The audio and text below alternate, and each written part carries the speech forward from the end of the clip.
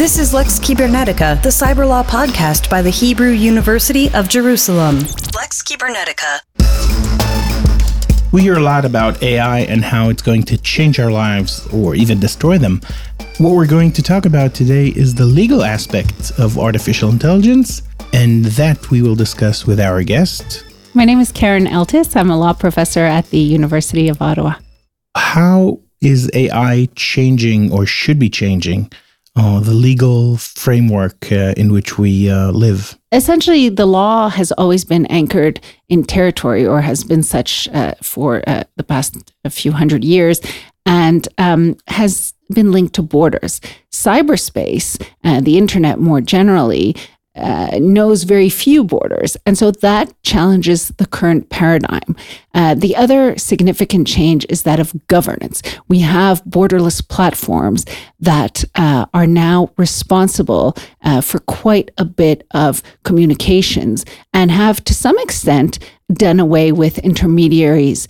So you can think about the whole peer-to-peer movement, cryptocurrencies. We don't need the banks, social media. We don't need editors, newspapers, and so on to communicate. And that poses a significant challenge for regulations, for institutions, and certainly for democratic governance. And AI itself presents another problem, which is a new entity where we don't really know who's responsible, because a computer, in a sense, is making its own decisions based on algorithms, but still independent decisions.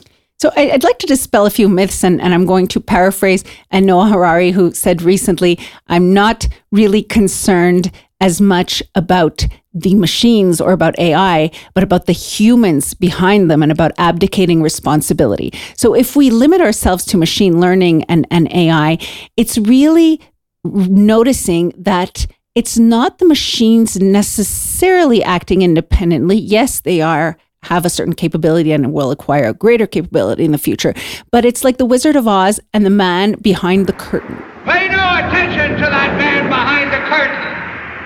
The great Oz has spoken. AI really is data in, data out. So it's really the humans that tell the AI what to do. And the concern is we're able to hide behind the AI and say, oh, well, it's not our fault that there are racist results. It's not our fault that there are perhaps gender-based results. It's the machine that's giving us these results. But in fact, the machine is giving us what we have taught it. And transparency is a major and significant issue. Oversight of those humans who are hiding, so to speak, behind the AI. Can't we just say very simply, if you made the algorithm, you're responsible for what the algorithm did, and then take it back to traditional laws?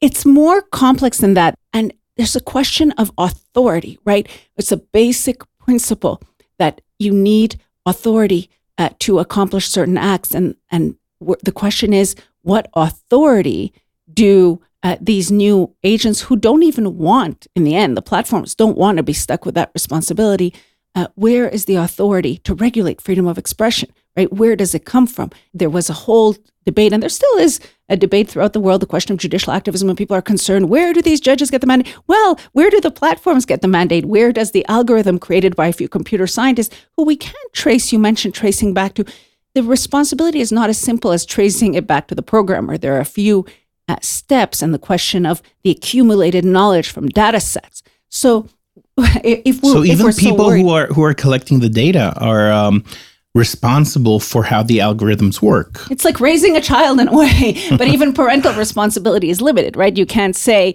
it's all true, but there needs to be oversight. There needs to be accountability.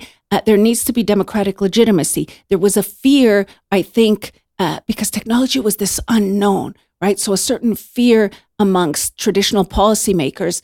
And so they've abdicated. They said, we don't really know how to make this work. This notion that the internet was a Wild West, so you guys take care of it. But you guys take care of it is not democratic legitimacy. And in fact, if we think of the most obvious example, the European Court of Justice decision in Costeja, the so-called right to be forgotten, where the European Court was so concerned about platforms having too much power that the court inadvertently gave it all the more powerful. It gave it very vague criteria and said, you know what? You're Data the court controllers, now. You tell people if they can be forgotten or not. Yes, which makes me laugh in a way, because for so many years, people were so concerned about judicial activism, but these are judges who have authority, who you can appeal from, whose decisions are transparent, who have been trained, who need to write reasons. AI doesn't need to write reasons. It's like, okay, you guys solve these questions that we've been grappling with for at least, in modern democracies since the Second World War. You guys just solve it. Where are the reasons, right? Where is the appeal?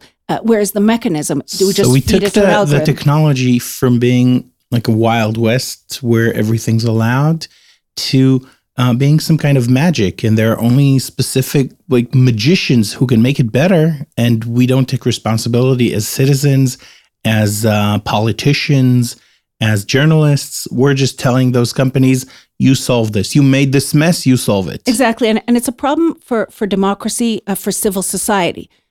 And by the way, platforms and their leadership is knowledgeable in terms of technology and computer science, but they're not moral ethicists or jurists and the like. And we have delegated these tasks in society to established institutions. We cannot take them away, nor do these companies want to be stuck, for lack of a better word, with those tasks. It's really important. And I know... But they choose which task they want. It's not that they don't want any control. They want the control that they wish to apply. I think as a society, we've shifted from, this is great. We can all speak now, which is great. And we shouldn't put any frames or any restraints. Whereas we know in the brick and mortar world, there need to be restraints or else society can't function without violence, to, oh my goodness, what have we done?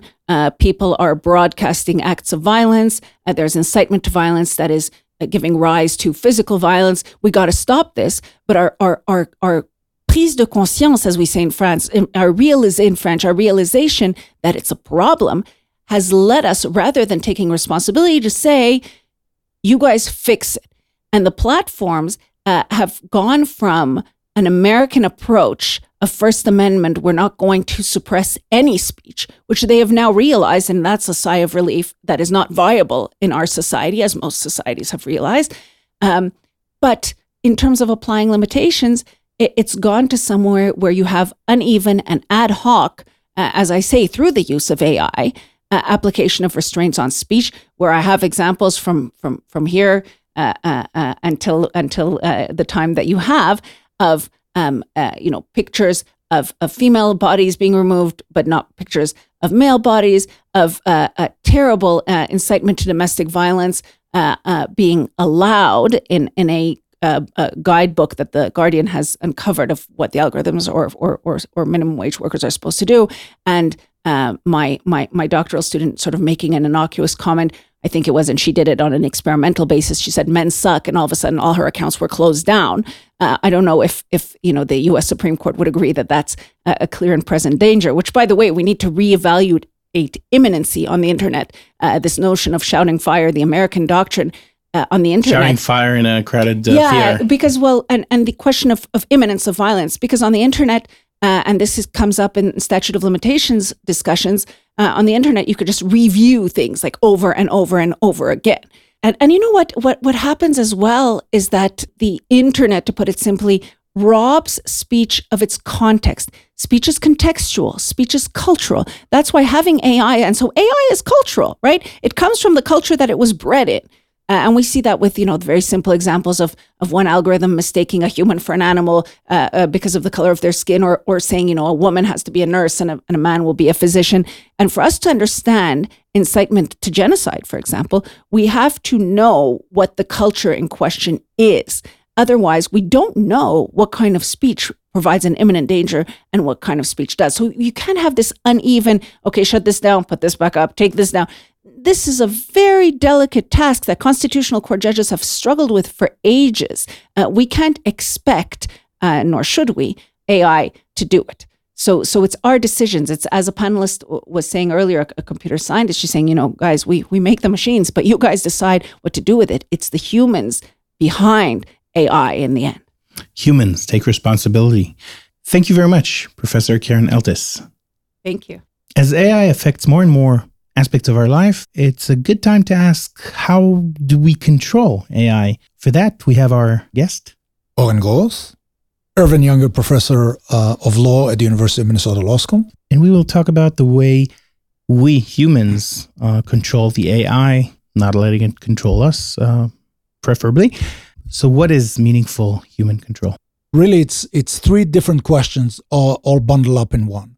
There's the question of and to what extent do humans control and maintain control over AI? To what extent could humans maintain control over AIs? And to what extent should humans maintain control over AIs? And we can pursue this in several directions. One question is the question of level of human control.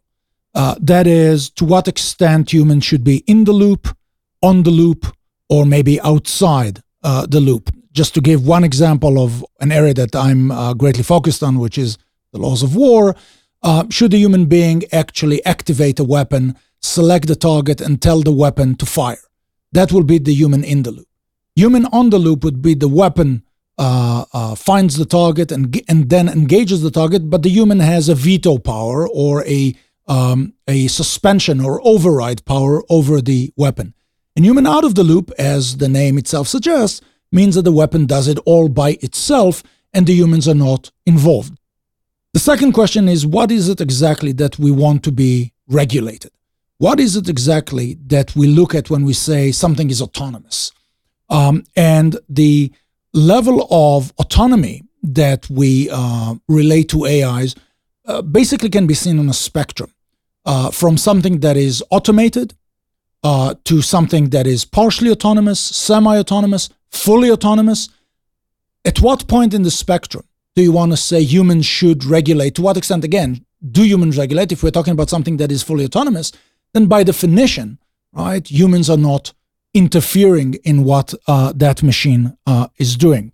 There are various definitions to what autonomy in this context means. It doesn't mean autonomy in the sense of moral agency, but nobody can actually agree on what autonomy for an AI actually means. Again, let me give a concrete example, and again let me take it from the weapon system scenario. One definition of autonomy would be that once a weapon is activated, then that weapon can select and engage targets without further intervention by a human operator.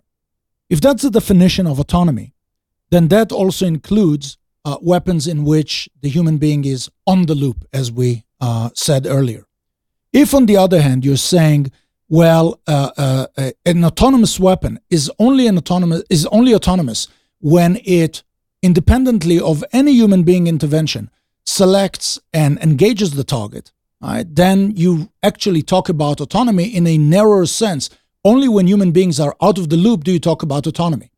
So, for question of regulation, do you regulate the first type of weapons, or do you only regulate the second type of weapons? Right? That's a question of regulation that is critical for our understanding of what needs to be regulated. Let's assume that we know what it is that we want to regulate. At what point do we need human intervention to be meaningful? Is it at the point of designing a system? Is it at the point of programming a system? Is it at the point of developing a system? Is it at the point of training a system? At the point of deciding to deploy an AI, whatever the context, whatever the circumstances may be? Is it a question of real-time supervision over what the AI is doing? Is it an appropriate training to the human operators? All of these are questions that we need to address in order to figure out whether or not something is meaningful. Do we want to live in a society where software is given the ability and the right and the job of making decisions that might be life-changing, life-threatening? Where is humanity going in that sense? The first thing that I would say is we're already moving in that direction in many areas, in which more and more elements of AI are taking over what used to be the realm of human decision-making. And that's not necessarily, again, as I said, that's not necessarily a bad thing. The second point is, of course, when people talk about AI, there are two visions that people see. If we're looking at the apocalyptic vision of Skynet or Terminator, even there you need to think which of the Terminator movies are you talking about, because Terminator actually becomes a good robot towards the end of the series. Wash day tomorrow. Nothing clean, right? Nothing clean. Right. Your clothes. Give them to me. Now. You won't be needing any clothes. Then the answer is yes. We absolutely do not want to lose our humanity and to give machines decision-making power. If we're thinking about R2-D2, we seem to be made to suffer. It's our lot in life. As machines that will be complementary to human beings, that might take away some, or may free us from some sorts of decision making and free us to make some other, maybe higher level, more abstract level of decision making, that's not necessarily a bad thing. What can we learn from what we learned about AI and how to control it? What can we learn about humans or our interaction? The first thing is, I would say we are very much in the infancy of AI. So I suspect that if we have this conversation in a few years, everything that we have said to this point would be seen as archaic and almost caveman-like. There is the question that ethicists and lawyers and computer scientists and roboticists need to address and are addressing now, and that is the question of control. And to what extent should we maintain control, and to what extent are we happy with ceding control to the machine?